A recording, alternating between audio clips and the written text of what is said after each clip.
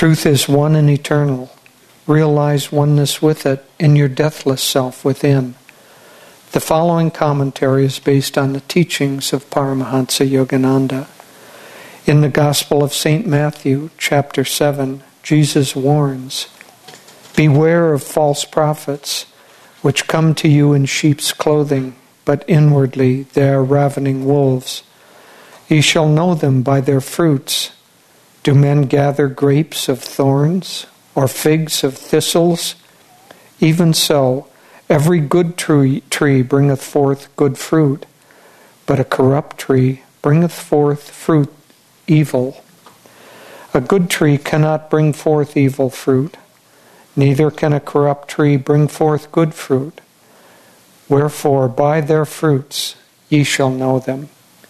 Jesus here, as indeed many times during his teaching, counsels people to use their God-given common sense and not to rely on the high-flown but undemonstrable claims.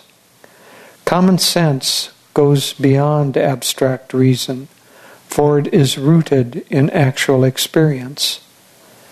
Even common sense, however, is deficient when the judgment called for goes beyond sensory experience. Ultimately, what he emphasized always, therefore, was intuitive perception.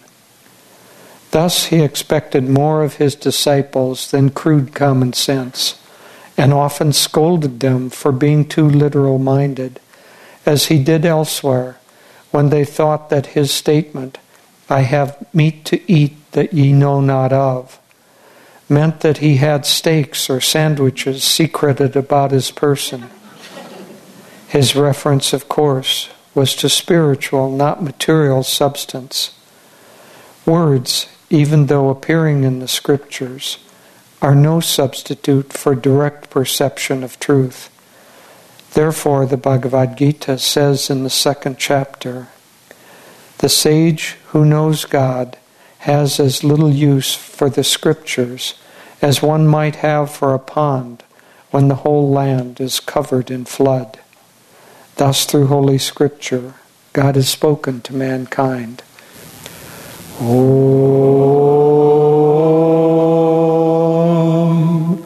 Om, Om.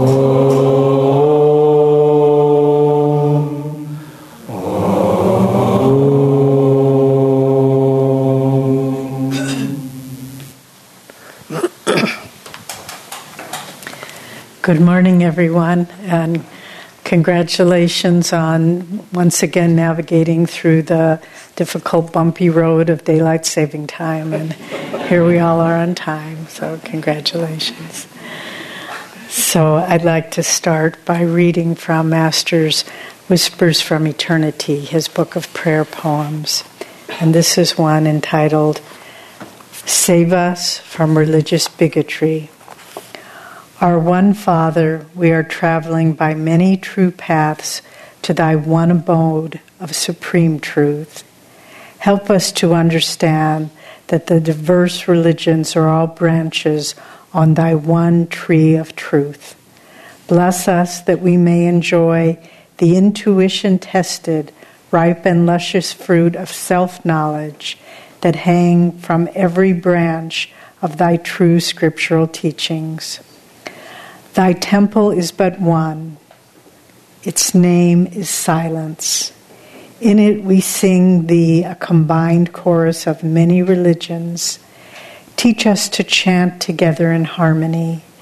May the combined expressions of our love for thee make thee break thy silence and lift us up as a mother does her children onto thy lap of universal understanding and immortality. Sing along with us to confirm thy acceptance of our chants to thee.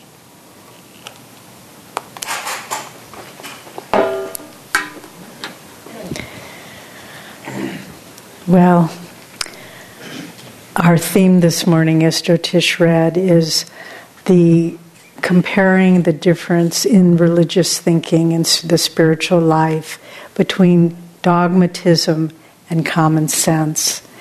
And Dogmatism, of course, we see it all around us, very prevalent today, that rigidity of thinking, only my way is right. And someone wrote us a beautiful story that they had the opportunity to go to Medjugorje. For those of you who know, there was a beautiful repeated apparition of Divine Mother in the form of Mary, and there were, I believe, 4 children that saw her repeatedly over the years.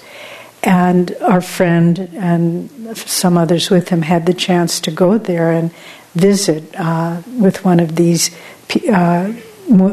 people who had seen the vision. Now they're no longer children; they're middle-aged, but they're still very exalted souls, obviously. And there were a group of them, and they asked her, what do you say to the fact that only Christians, or even more specifically, only Catholics will go to heaven? And this woman, Vika was her name, she surprised them all by saying, there are no Catholics in heaven. And there were Catholics in the group, and they just, shuddered. And she said, I mean, there are only people who love God. They may be Catholics, they may be Jews, they may be Muslims, but that's the definition of who goes to that blessed state. So we need to understand that even in the yogic tradition, even in the followers of paths of yoga and meditation, there can be dogmatism. My path is better than your path. My techniques of meditation, my techniques of hatha yoga are better than yours. It's the same mentality. It's not being able to see past the limited form to realize that underneath it all, there's only one truth. In fact, this was one of the main missions that Yogananda was given by Christ and the great masters in coming to the West, was to demonstrate the underlying truth in 2 specific religions, but by extension all of them, the original teachings of Jesus and the original truths expounded by Krishna in the Bhagavad Gita, which by extension is Hinduism. And so this was part of what Master came to the West to bring, all of us, to have, and probably these great masters in their prophetic ability could see that the world would be moving into a time of dogmatism and rigidity in politics and religion and so many different fields. And I used to be so confused by the fact, according to our teachings, we're moving into a higher age, the age of Dwapara Yuga, the age of energy. And I would get confused because I would think, well, if we're moving into a higher age, it certainly doesn't seem like it. It seems like the rigidity and the dogmatism is stronger than I can remember it in my lifetime. And Swami Kriyananda gave us a very helpful piece of advice. He said the rigid forms of the old age of Kali Yuga, as it's called in our teachings, but of a more confined way of thinking, more fixed in form. He said the forms of Kali Yuga are being animated, are being activated by the new energy of Dwapara Yuga. So it seems like they have more power, but it's just like a battery that won't take a charge. You can, hook it up to jumper cables and pour the energy from a power source into that battery, but if it's a dead battery, it won't take the charge. How did I know that?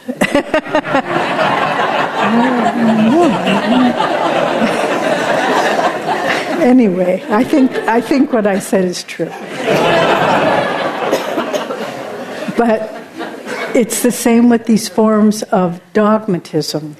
This power is going into them, but that new energy, that new wine in old wineskins, as Christ puts it in the Bible, it can't take. And so they may be animated for a while, but then they will play out and they will recede, because this age, this consciousness that we're living in, the consciousness of this age won't sustain it. But there's another kind, we're talking about the differentiation between dogmatism and common sense in life and religion. But then there's another way we can fall away from truth, particularly in the spiritual life, and that's spiritual fantasism, where we think, oh, well, Master will take care of me, Swami will take care of me. And in the most profound sense, that's true. But Swamiji in The New Path tells the story of a woman, some disciples, who are very careless about practical things, and they would never lock their car, and they said, well, Master will take care of us, Master will take care of us. And Master heard about this, and he didn't applaud that mentality. He said, I'd like to see me taking care of them if they decide to drive their car off a cliff. There are laws that govern this universe, and we have to work within those laws. And in fact, those women had some valuables in their car and didn't lock it, thinking that God will protect them, and they were stolen. And so this brings us to what I would like to focus our talk on, is to highlight and honor and explore Sri Yukteswar, who's at Mahasamadhi is today. And he was Yogananda's guru, for those of you who are new to our teachings. And Yogananda gave him the appellation of a Gyan avatar. An avatar means divine incarnation, an incarnation of wisdom or discrimination. And I think he so beautifully exemplifies this differentiation between dogmatism, spiritual reality, and spiritual fantasy, because he lived right in the core of truth, where he would, as there's a saying, he does not suffer fools gladly. And Sri Yukteswar did not suffer fools gladly, either be they rigid or be they kind of trying to not understand the spiritual principles on which this whole universe is based. And so, looking at the life of Sri Yukteswar, again, an incarnation of divine discrimination. One of the first stories we hear of him, where he is a young man and he goes to this big religious fair in India called the Kumbh Mela that happens periodically up in along where three rivers meet up by Hardwar. And he was always a man of no nonsense. Very brilliant man, spoke many languages, was always interested in new scientific discoveries. But there he is in this big religious fair to which millions, literally millions of people go to. I've never been to one. Jyotish visited one, perhaps some of you have been there, but it boggles the mind to think water and waste removal and food supplies for these millions of people that just appear there at one point. And Sri Yukteswar is wandering around, but mentally he's being discriminating. He sees people that are chanting, but their minds are just scattered. He sees people, ascetics, that he can tell that it's just a show. They're not, the inner reality isn't there. We've all seen spiritual people like that it's a big show, but inside they're not living the truth of what they're trying to express outwardly. And he begins thinking, surely these superficial ascetics are not pleasing to God. Surely the scientific minded men and women of the West who are trying to explore the laws that operate the universe for the benefit of mankind, certainly they are more pleasing to God than what's going on here. And just at that moment, a young ascetic comes up to him and says, "Come with me." And he's a little bit surprised. He said, "There's someone who wants to meet you."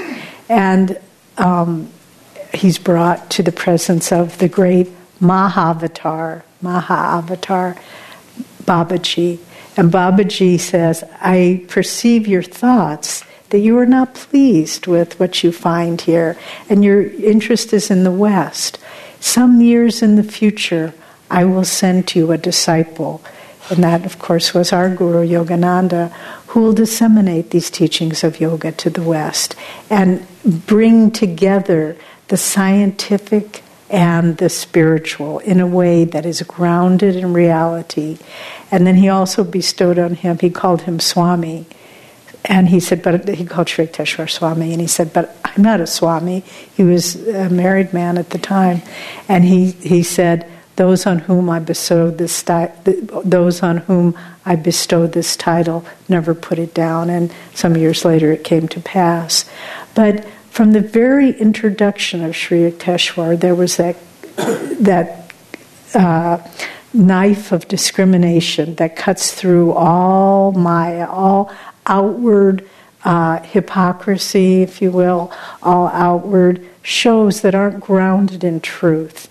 And then we talked earlier in the week about the momentous meeting of Master and Sri Yukteswar, but then let's move ahead just a little bit to how Master experienced Sri Yukteswar in his ashram. And it's,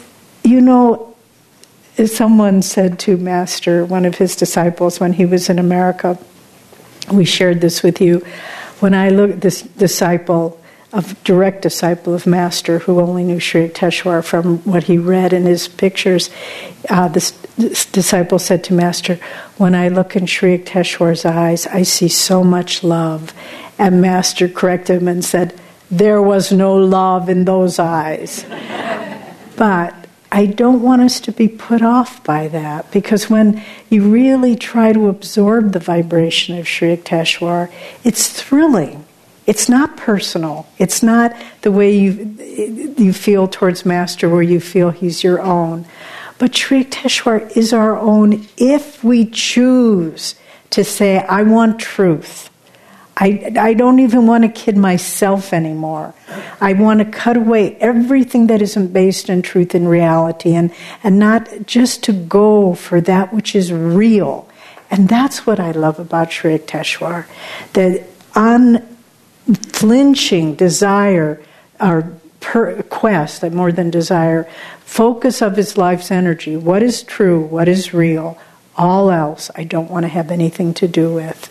And that's why he was so hard on his disciples, whereas Master coddled us a little more, gave us the ability to play with our delusions a little bit, rather than saying, what in the world are you doing? Who are you kidding? And which sometimes, whether it comes from our guru or just the world at large, we do get slapped on the side of the head just saying, your life is not based in truth entirely. Realign it so that it is. And so in Sri Yukteswar's training of Master, just over and again, that by his example, what did he say? The highest thing, he said, learn to behave. Learn to walk your talk, essentially. Learn to make your actions and your thoughts match the truth that you are aspiring to become. This is a tremendous goal. And he trained Master. He wouldn't let him get away with lapses of memory or vagueness in his thinking, or letting his mind wander when he was giving him a discourse. And it's so wonderful to think that the example where Sri Yukteswar said, the lives of all men are dark with many stains. Everything in the future will improve if we're making the right spiritual effort now. So forget the past. Don't dwell on it. It doesn't matter. It really doesn't matter, because it's not true. If we erred, it was delusion. Let's move away from that now. Let's move away from delusion. And that's all it is. It's recognizing what is true and real.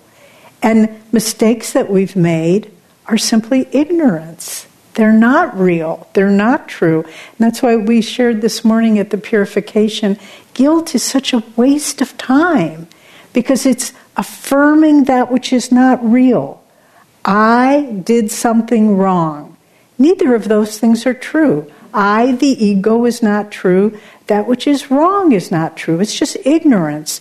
Much more accurate to say, the God within me lives in truth. And hold that thought, because that's the truth. That's the reality of our being. And so Sri Yukteswar always was bringing it back to that. Once again, a story that some rather pompous pundit came, and he was holding forth and going on, quoting the Bible and quoting the scriptures and going on. And Sri Yukteswar just sat there quietly, and he said, after the man had spoken for quite a long time, Sri Yukteswar said, "I'm waiting to hear you." And the man said, "What do you mean? I've been speaking the great truths of our religion for all this time." He said, "Yes, there have been quotations, many, but I haven't heard anything that comes from your own realization." And the man just sputtered for a while, and then luckily he had the maturity to say, essentially, "You found me out. I don't have realization. I can quote all these truths, but I don't know them." And so I offer, I challenge, I invite all of us, try to have Sri Yukteswar walk by your side for a day. And watch your thoughts, watch your words, watch your actions. Are they aligned with truth? Are they just rationalizing? Are they delusional? Are they spiritual airy-fairy? It's so easy to do that on the spiritual path. And that's where Sri Yukteswar was grounded. He said, your head may be in the clouds, but keep your feet firmly planted on the soil of reality. And Master says of him, his only, quote, miraculous air was the aura of total simplicity. Total simplicity, because he understood the subtle laws that govern the universe. He didn't have to make a big deal about it. He could perform miracles. He did. But to him, they weren't miracles, because any more than it's a miracle to us if we put water on a pot on the stove, turn the flame, and the water boils. It's simple physics. Heat makes things, raises the temperature, and it makes it boil. It was the same thing for Sri Yukteswar, to raise people from the dead, to hold moving trains. So he was just working with subtle laws, so it didn't seem miraculous to him. And so in our own lives, to try to be as grounded as we can spiritually. And this helps our meditation practice, because if we look at our techniques and say, I will do them with the same energy that I put into anything else in this world, because there are laws that govern our spiritual practices and development, just as there are laws that govern how this physical world operates. And then moving forward, one little quote that I loved of Master about Sri Yukteswar, he said, he wore his wisdom without any outward show. He said, Master said, in shallow minds, the fish of superficial thoughts make a great commotion. In oceanic minds, the whales of inspiration make not a ripple. And I mean, it's just that one thought is worth meditating on.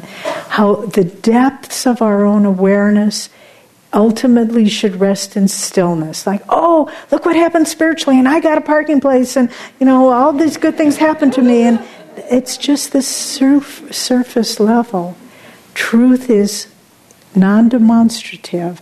I remember some years ago, we were with Swamiji, and we were listening to some classical music. It was a piece by Mozart. And Swami made a simple comment that was so profound, but both spiritually and insightful as far as Mozart as a composer. He said Mozart was such a consummate artist. He never compromised integrity with showmanship. And spiritually, that's a very important distinction. Integrity and showmanship. And in our spiritual life, what's deep and true doesn't have to be shown. Don't wear your spirituality on your sleeve, but live it and make it the reality of who you are. This is what Sri Yukteswar brought to us. And then finally, at 1935, Master goes back after being in America for 15 years, goes back to see his guru, Sri Yukteswar, in India. And he, of course, it's a very heartfelt meeting as described in Autobiography of a Yogi, but there isn't much. Master's secretary at the time, Richard Wright, describes it in Autobiography. There isn't much exchanged outwardly, but the power of those souls being in each other's presence. And Sri Yukteswar knew that it was his time to leave was coming. And Master said, I think I'll go to the Kumbh Mela. You saw Babaji there. Maybe I'll get to see Babaji. And Sri Yukteswar's one comment is, I don't think you'll see Babaji there. And he was trying to guide Master, don't go. This isn't the time to go. But Master went. Was it a mistake on his part? No, we can't think that. Master is an avatar as well. But he went, as he explains, because his heart was so tender, he never was present when anyone very dear to him passed away. So he's away. Sri Yukteswar has his Mahasamadhi, today we are celebrating that event. And of course Master was bereft for such a long time. Then his Master's return to America was slightly delayed for some problem with tickets and so forth. And he was staying in Mumbai, Bombay, in the Regent Hotel. And I'll tell you a little story about that hotel in a moment. But then first he has a vision of Krishna, luminous, coming to him. And then a week later, he's sitting in this room on the second floor in the Regent Hotel, and he sees this shimmering light. And that light begins filling the whole room. And there in the chapter in Autobiography, the resurrection of Sri Yukteswar appears to him. Now, just as an aside, that Regent Hotel still exists in Mumbai. And we have a very dear friend there, Ayesh. If you ever watch this or see this, hello Ayesh. And he's done a lot of research, and he went back into the archives of the newspapers in Mumbai and had photographs of all the different changes. It changed hands. It was renovated in different ways. The building still exists, but now it's been changed into an office complex. So there's a corporate office on that second floor where Sri Yukteswar and Krishna appeared. Yeah, isn't that amazing? India is such an amazing land. And so Ayesh went there and he asked if he could bring people to meditate there, and they didn't go along with it. But there still the knowledge exists that some miraculous things happened in this building, but that's as far as they want to go. So Sri Yukteswar appears before Master, reappears, he holds him, he feels it. It's not just a dream; it's real. It's a physical form that's there, and he said, you lost sight of this body, you performed the ceremony, and now this is a finer body, resurrected in the astral world. But this body will have to go too. And then Sri Yukteswar says to him, and I just want to read the quote, and this is thanks to Larry Ryder, who's with us today. This was the quote for today. Larry makes a little calendar of sayings from the Autobiography, and I just saw this morning, and I thought, oh great, I've got to read this. So Sri Yukteswar says to Master, all dream bubbles, meaning this astral body that's there, all dream bubbles must eventually burst at a final wakeful touch. Differentiate, my son, Yogananda, between dreams and realities.